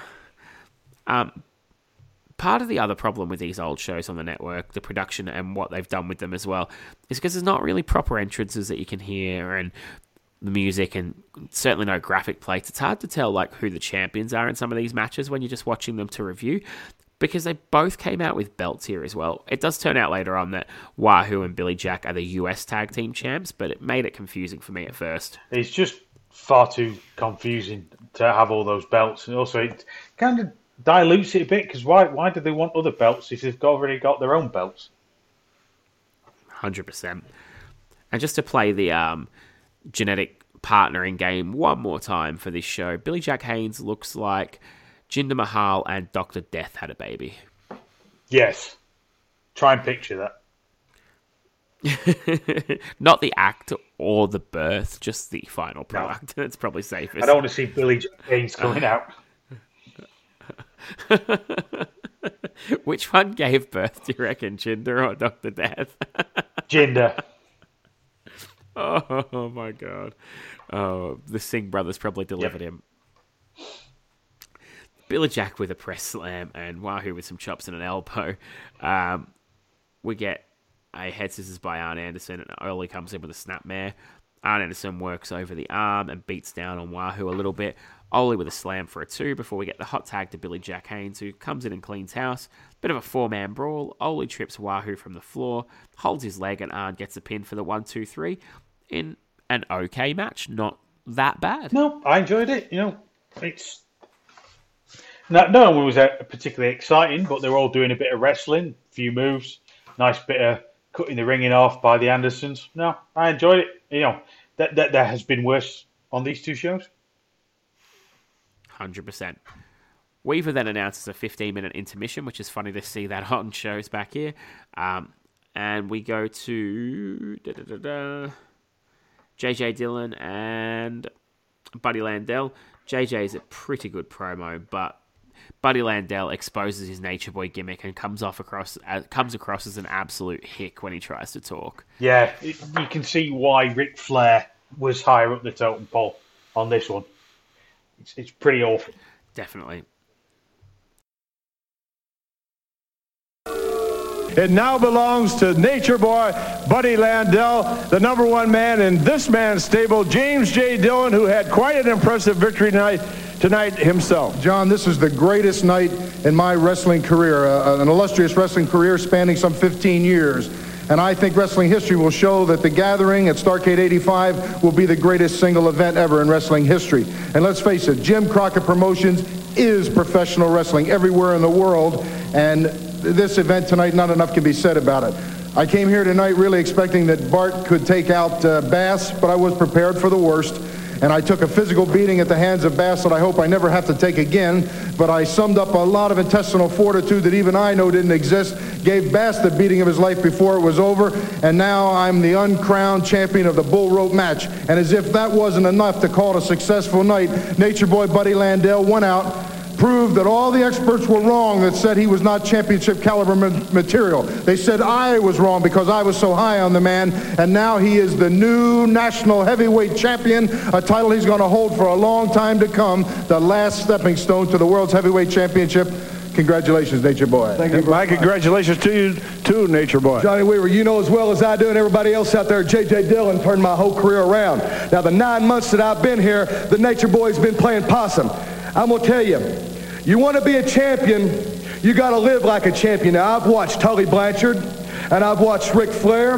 I've watched Arn and Ole Anderson, and I've modeled my life after them. I am a champion. I am the national heavyweight champion. Now, all these guys can come out here, and they can run off the mouth about this and that. But the bottom line is, baby, is this. When I go to bed and wake up every morning, I can look at myself in the mirror and say, Nature Boy Buddy Landel, you are the world's national heavyweight champion. And I'll take on anybody at any time. In the famous words of Ric Flair, I said it. From there, we go to our next match, which is a cage match. Tully defending his US title up against Magnum TA. I don't think I've ever seen a Magnum TA match. There might have been one on the Bunkhouse Stampede, but I've certainly scrubbed it from my memory if so. But I was pretty excited to see this. Magnum TA is a guy with a big reputation whose career was cut too short. I've never seen either wrestle. In fact, I think I watched this only a couple of days after listening to that Why It Ended podcast with Tully. It was interesting to watch the match afterwards. Did you say you've never seen Tully wrestle? Missing a trick. I mean, even from childhood, I was a WWF guy, as everyone knows by now, but Brainbusters were definitely a highlight for the year they were there. No, thinking about it, I must have done because I've rewatched. I'm on WrestleMania 18 now. So they must have passed through at some point, and I've seen them in a WrestleMania. I wonder if they had a WrestleMania match. I think they did. I want to say that they probably had one at 5. I know they weren't there by 6, but they probably had one at 5. Yeah, I reckon I probably have. I mean, it's a lot of WrestleManias I've watched, and not a lot of them have been watched sober. Fair enough. We've got Earl Hebner refereeing, so this was interesting that we had Dave on one show and Earl on the other. Yeah, the Dirty Hebner twins. And this is described as being a 9-foot high steel cage, and it is legitimately only about a foot or so above the wrestlers' heads. It's not a very impressive structure at all. No, it doesn't look impressive. It's not like the first time you saw the Hell in a Cell. No, not at all. So far on this show, we have had a sombrero on a pole. We've had a strap match with the winner to get another strap match, a $10,000 arm wrestling challenge, and this match is taking place inside a steel cage. So what does this match need, do you think, Richie? I think it needs another gimmick. I think it does. It's now also an I Quit match inside the cage. I think that's because they looked at the cage, realised it would fall apart when they tried to climb it. That's a good point, yeah. It's not an impressive structure, and this, I Quit inside a cage. Don't love it, but let's see what happens. Here we go. It can only be good. We get some chain wrestling and a slugfest to start. Blanchard tosses Magnum into the cage, and guess what? Blood?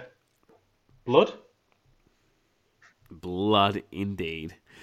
Magnum presses Tully Blanchard onto the ropes, and guess what? Blood. Blood. Tully Blanchard is busted wide open. Both of them busted early in the match with no real build. They're rolling around on the floor somehow.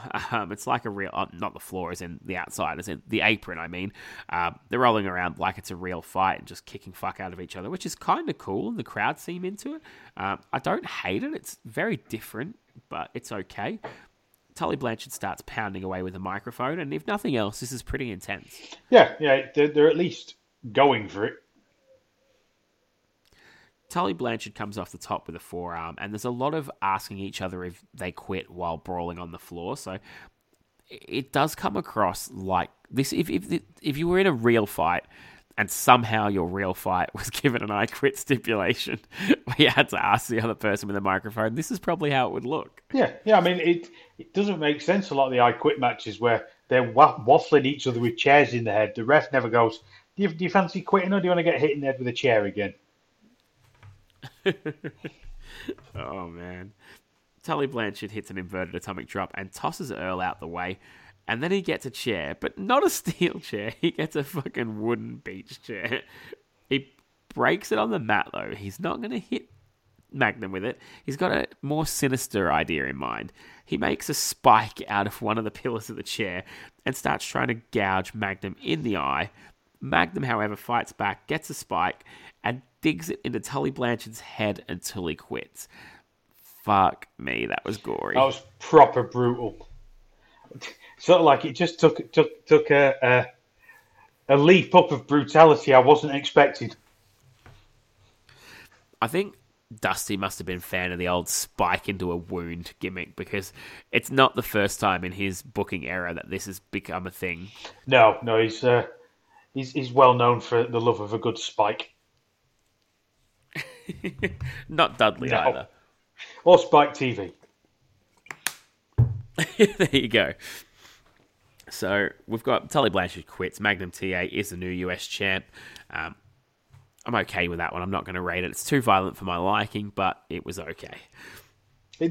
From there we go to... I think the problem with it is that you're desensitized in a way that so far we've seen so much blood. It could be far more impactful, but I just kind of like, meh. Yeah, if this came towards the end of the Wrestling Classic show, it'd probably leave a big imprint on you. By this point, it's become a running joke. Oh, they've bladed again. Blading should not be like, oh, blade.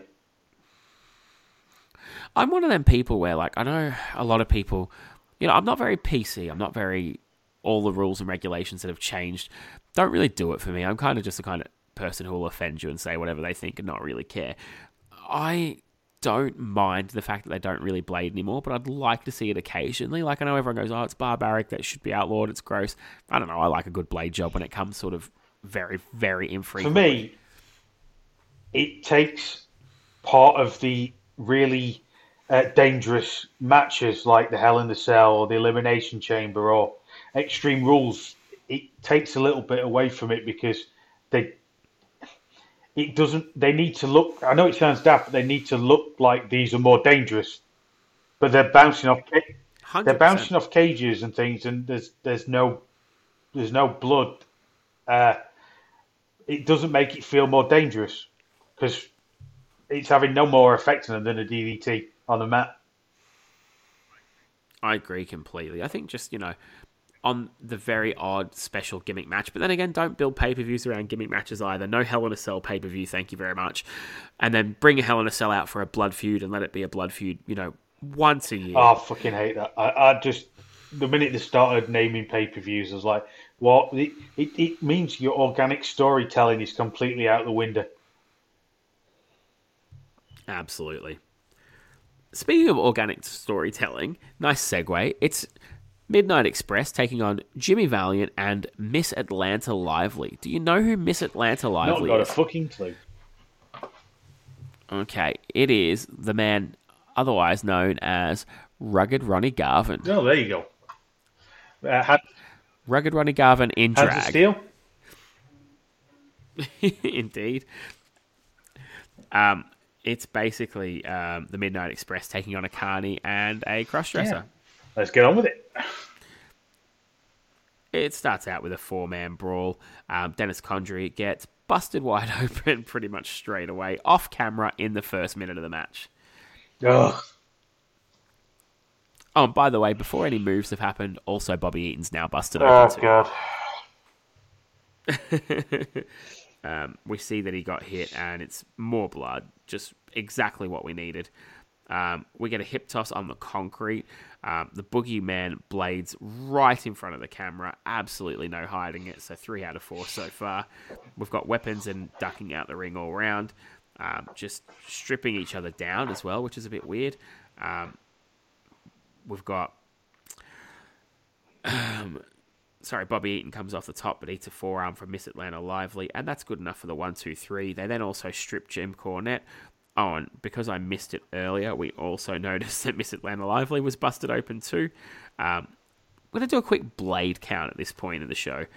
So far, of all the wrestlers on this show, the ones that have bladed are the Raging Bull, Abdullah the Butcher, Black Bart, Outlaw Ron Bass, JJ Dillon, Superstar Billy Graham, Magnum TA, Tully Blanchard, both the Midnight Express, Miss Atlanta Lively, and Jimmy Valiant. 12 wrestlers have bladed on this show so far, with the main event still to come.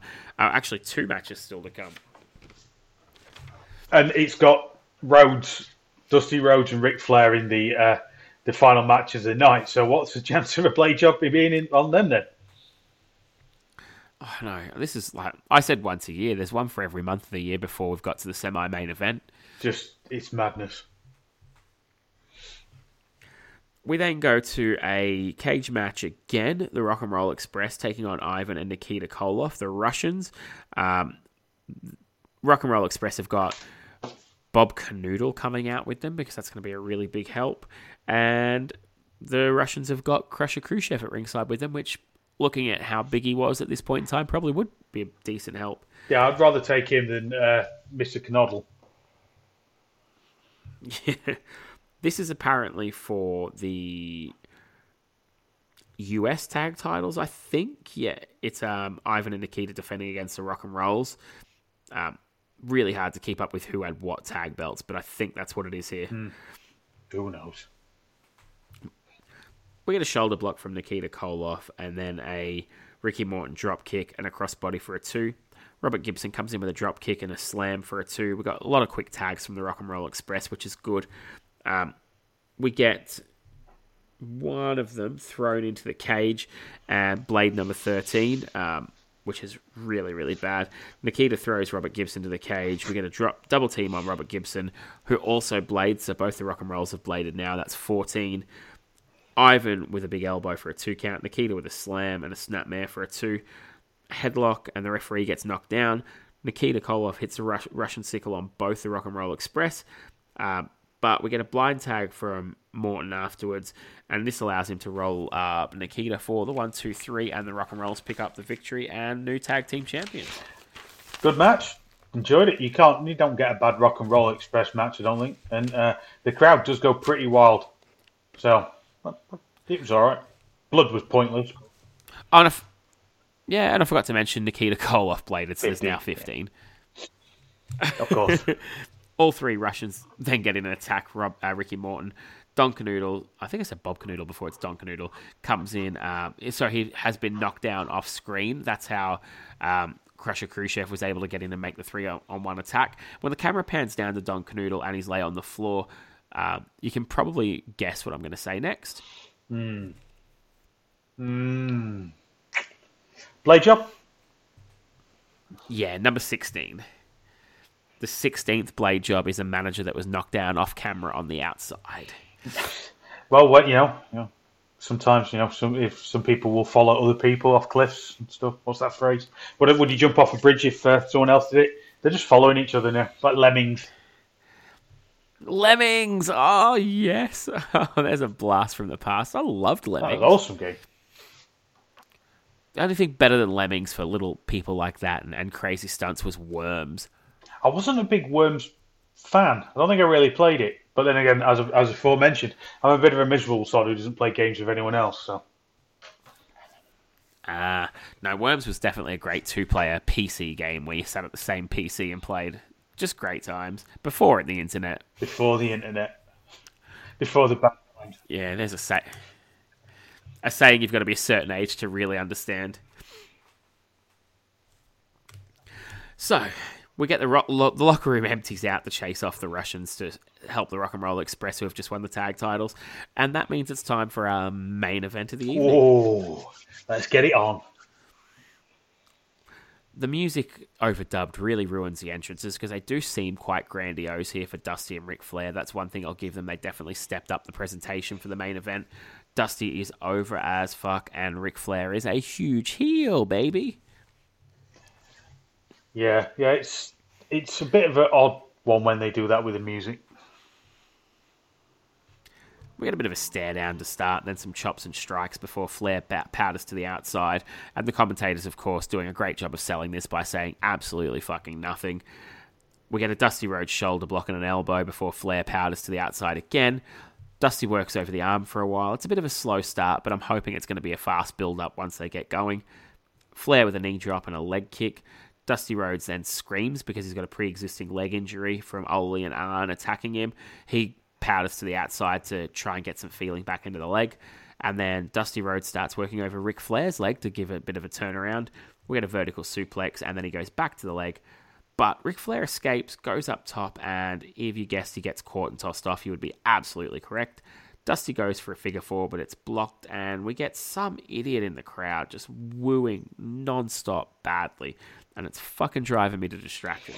You'd have thought in that crowd in the 80s, he just would have got the taste slapped out of his mouth, really. You'd think so. That was allowed back then. Ric Flair with a cool corner flip, as always. Dusty Rhodes gets all over him and beats on him for a while. Ric Flair then tosses Dusty Rhodes over the top rope, but the referee missed it. I'm wondering if that's going to come back into play later. It is called a Dusty finish for a reason. I mean, if Dusty does a Dusty finish on Dusty, is that Dusty squared? Yeah, Dusty squared. Oh my god. Dusty hits a crossbody for a 2 count and then some punches. Ric Flair takes the 17th Blade Award for the night. Gets some colour. 10 punch and a Flair flop. Dusty Rhodes with lots of punches. Goes for a punt, but Ric Flair moves and he kicks the rope, which seems to hurt his sore foot. So some continuity, at least in the selling. Ric Flair gets under the leg, and the guy in the crowd is still wooing, and I want to go back in time and slap the taste out of his mouth.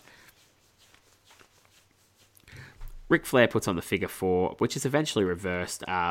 Dusty then gets fired up, no-sells some chops and some elbows. Ric Flair gets knocked out of the ring. The ref gets knocked out of the ring. Ric Flair puts on the figure four. Arn Anderson comes out, but he's nailed. Ole comes out and nails Dusty. Ric Flair goes for the pin off this for a 2 count with a new referee. Then we get a roll-up by Dusty Rhodes for a 3 count, and that's enough. He picks up the victory, picks up the title, new champion, and all the faces come in to celebrate. The replays are in total silence, which is a little bit annoying. We don't really get the grandiose sort of commentary that it deserves, but Dusty picks up the win in a pretty famous victory. Yeah, it's a good match. I didn't mind it. I mean, it's odd. Dusty isn't the world's greatest wrestler, but there is something he's good to watch. Yeah, definitely. It's entertaining. During the celebration, you can hear quite audible near the camera, excuse me, please, which is just, more poor production here. From there, we go backstage to Tony Schiavone with Dusty Rhodes. Pretty good promo. I might try and splice some of this in because it was probably one of the more entertaining pieces of talking of either shows. And then we get a highlights package to finish out the pay. And a round of appreciation asked for the promoter. Yeah, let's all clap the excellent booking. Yes. I think, is this one of these where he gets Dusty? Because I'm just looking on Wikipedia, and I think the decision did actually get later reversed. Oh, you're joking. It says, Stu Schwartz, replacement referee, counted the pin after senior referee Tommy Young was knocked down. Tommy Young later reversed this decision and awarded Rhodes a victory by disqualification due to interference from Arn Anderson. Therefore, Flair remained world champion. For fuck's sake. Oh my god. Jesus Christ on a bike. They just love shitting on the crowd, don't they? They surely do. Oh my god. That's baffled me. I did not know that. No, I didn't. I was like, well, there you go. But they were known for that. I mean, like you said, the Dusty finish is your Dusty finish. Well, can you feel it, Richie? We've finished both these two shows. It's a weight off my shoulders. Unfortunately, we have to try and pick a winner. Well, that could be interesting. But I'm sure we can find a way through it. We have to pick who had the best production value on the night. Jesus Christ. I've got to be honest, there seemed to be less cock-ups with the WWE, but it was both shite. Yeah, I was tempted to go with neither for the first time in the podcast, but I think I will just go with you and lean towards the Fed just barely. And this was awful for their standards too, so let's not get it wrong. And we're not calling them slick, we're just saying they, Starrcade was even worse for production. Given that they'd already done WrestleMania, you think they would have learnt a few lessons, but it appears they didn't. Yeah, I don't remember going back and watching WrestleMania and thinking the production wasn't up to snuff, but this one, it was definitely jarring. At WrestleMania once, you can tell they're learning, but they've spent a bit of cash. Yeah, this was definitely a step backwards before the WrestleManias got it going again. Who did you think had the better crowd on the night? To be honest, I think the sound was off for both of them, and I think because they had to cut out so many entrances, you couldn't really see the pop, but I think it might have been the NWA. But it's difficult with these because they sound so quiet between them. I went with the NWA because as bad as most of the wrestling on these two shows was, I don't recall the NWA crowd chanting bullshit at the finishes they saw. And that was at a face picking up a victory. So I'm definitely going to go with the NWA for having the better crowd on the night. Even though it was split across two crowds, technically. Yeah, I mean, Chicago is known as a pretty smart place for wrestling fans. They were pushing it by putting this here. Yeah, starts earlier than we all thought. Who did you think had the better storylines on the night? Neither. I don't think there were. I think the thing is, there were no storylines. So, yeah, I'm going to call it a tie for me. There's just, they don't even, I guess the coronation of the title win for Dusty is kind of a culmination of the storyline, but you just told me they fucked that up anyway. Yeah, so even that means nothing. There wasn't a story in the tournament at all. It was just a bunch of matches.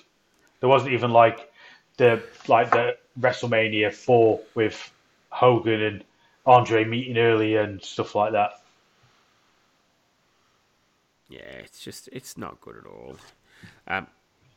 Who do you think had the better characters? WWF, but I just didn't care about any of them. They did fuck all with them, but I'm with you on that. I think the WWF had the better characters, which takes us to match quality. No surprise for me. I think the NWA definitely had better match quality, just by virtue of having a couple of decent matches. Nothing really great, but a couple of okay ones, and that was good enough. No, I agree. There was nothing of any substance on the WWF card. The Hogan Piper was pretty much a house show thing. The tournament, no match got time, and your best wrestlers were left out, and even then you could have had a final that was far better, but you put Savage and Junkyard Dog in it, and Savage was doing his heel shtick, so yeah, this is one of them. We've actually got a complete tie, so I'm going to declare you and I the winners for getting through these two shows and doing this podcast. I wouldn't recommend going back and watching either of these two shows unless you hate yourself and have nothing to do unless with you it. stupidly agree to go on a podcast to review shows from each year in the 80s as a path to show how the WWF won. I would recommend actually deleting these from the network and never showing them again. If you can put some sort of parental control in to stop yourself watching this, it would be advisable. Yeah. If you need to torture anyone, this is the perfect wrestling show to use. With that all being said, have you had a look ahead to what we're going to do next? I was having a little look on what to do, and I was trying to find something in 86, but I was trying to skip around WrestleMania 2, because... Yeah, please do. I can't. That's my least favourite WrestleMania of I will all have time. to have a look. I think it's one of those that's quite bereft on the old... network, so I might have to try. I think it might have to be maybe a good old journey back to the American Wrestling Association if I can find something. We can do that. I don't even mind if we pick out a couple of TV shows from the 80s. Well, I won't mind just something, just to whet the appetite. I can't face any more of this garbage. No, we've got to do something different for our own sanity. I would rather review probably 1995's least popular WWF pay-per-view than I would watch these shows again or anything like it. The good news is we're going to do something in 86, but then after that, the show choices definitely grow in 87. Let's have a look what the old internet's got. 1986 in professional wrestling. Let's have a look. WCCW, if we can find that.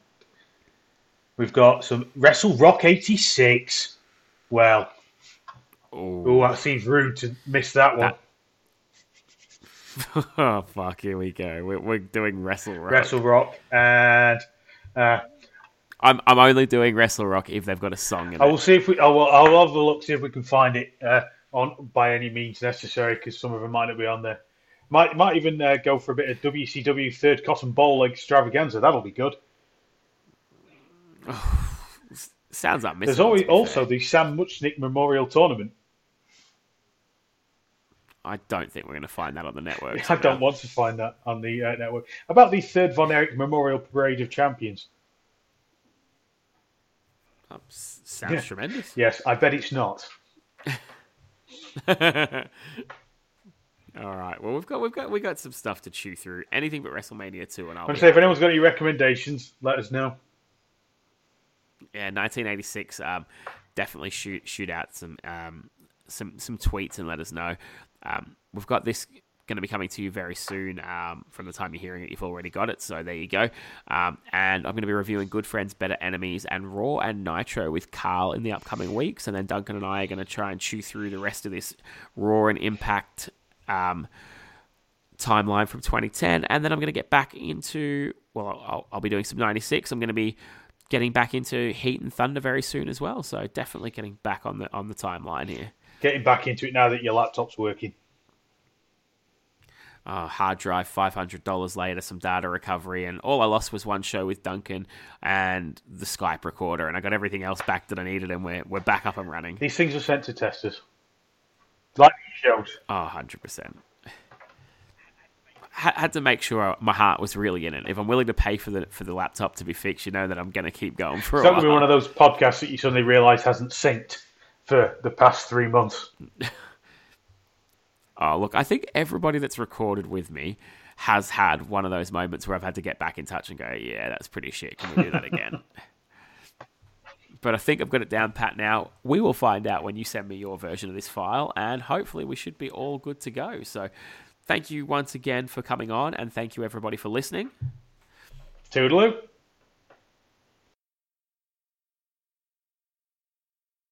About to lose my mind. You've been gone for so long. I'm running out of time. I need a doctor. Call me a doctor. I need a doctor to bring me back to life.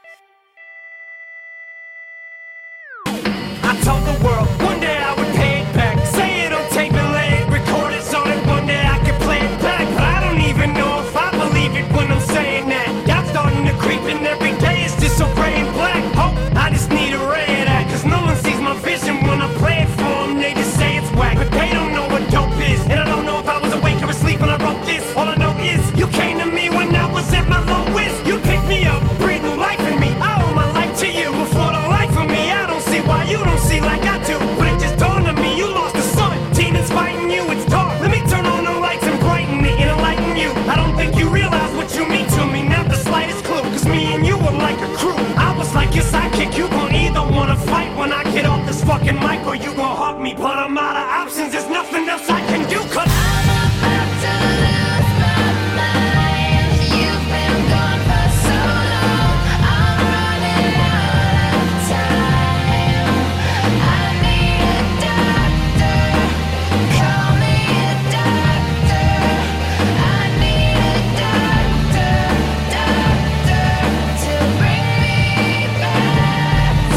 it hurts when I see you struggle. You come to me with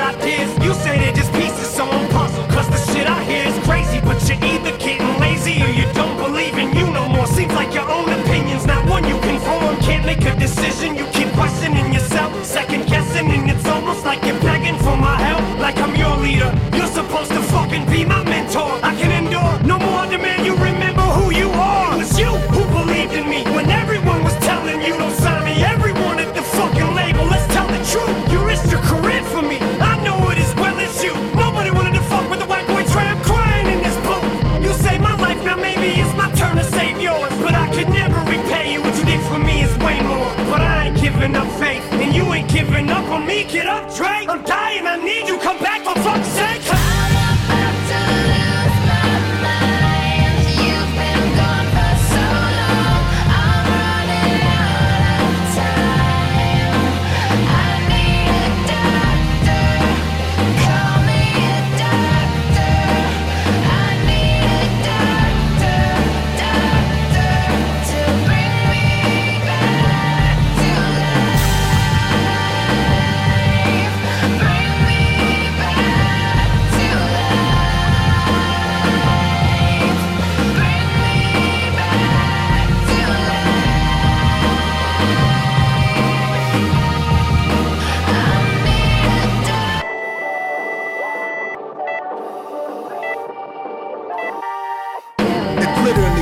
Like a lifetime ago, but I still remember the shit like it was just yesterday. Though you walked in, yellow jumpsuit, whole room, crack jokes. Once you got inside the booth, told you Mike Smoke went through friends. Some of them I put on, but they just left. They said they was riding to the death, but where the fuck are they now? Now that I need them, I don't see none of them. All I see is Slim. Fuck all you fair weather friends, all I need is him. Fucking backstabbers, when the chips were down, you just laughed at us. Now you about to feel the fucking wrath of aftermath, faggots. You gon' see us in our lab jackets and ask where the fuck we been. You can kiss my indecisive ass, crack maggots and the cracker's ass. Lil' Cracker Jack beat, making whack ass backwards producers. I'm back, bastards. One more CD and then I'm packing up my bags. And as I'm leaving, I guarantee they'll scream, Dre, don't leave us like that, man, cause I'm about to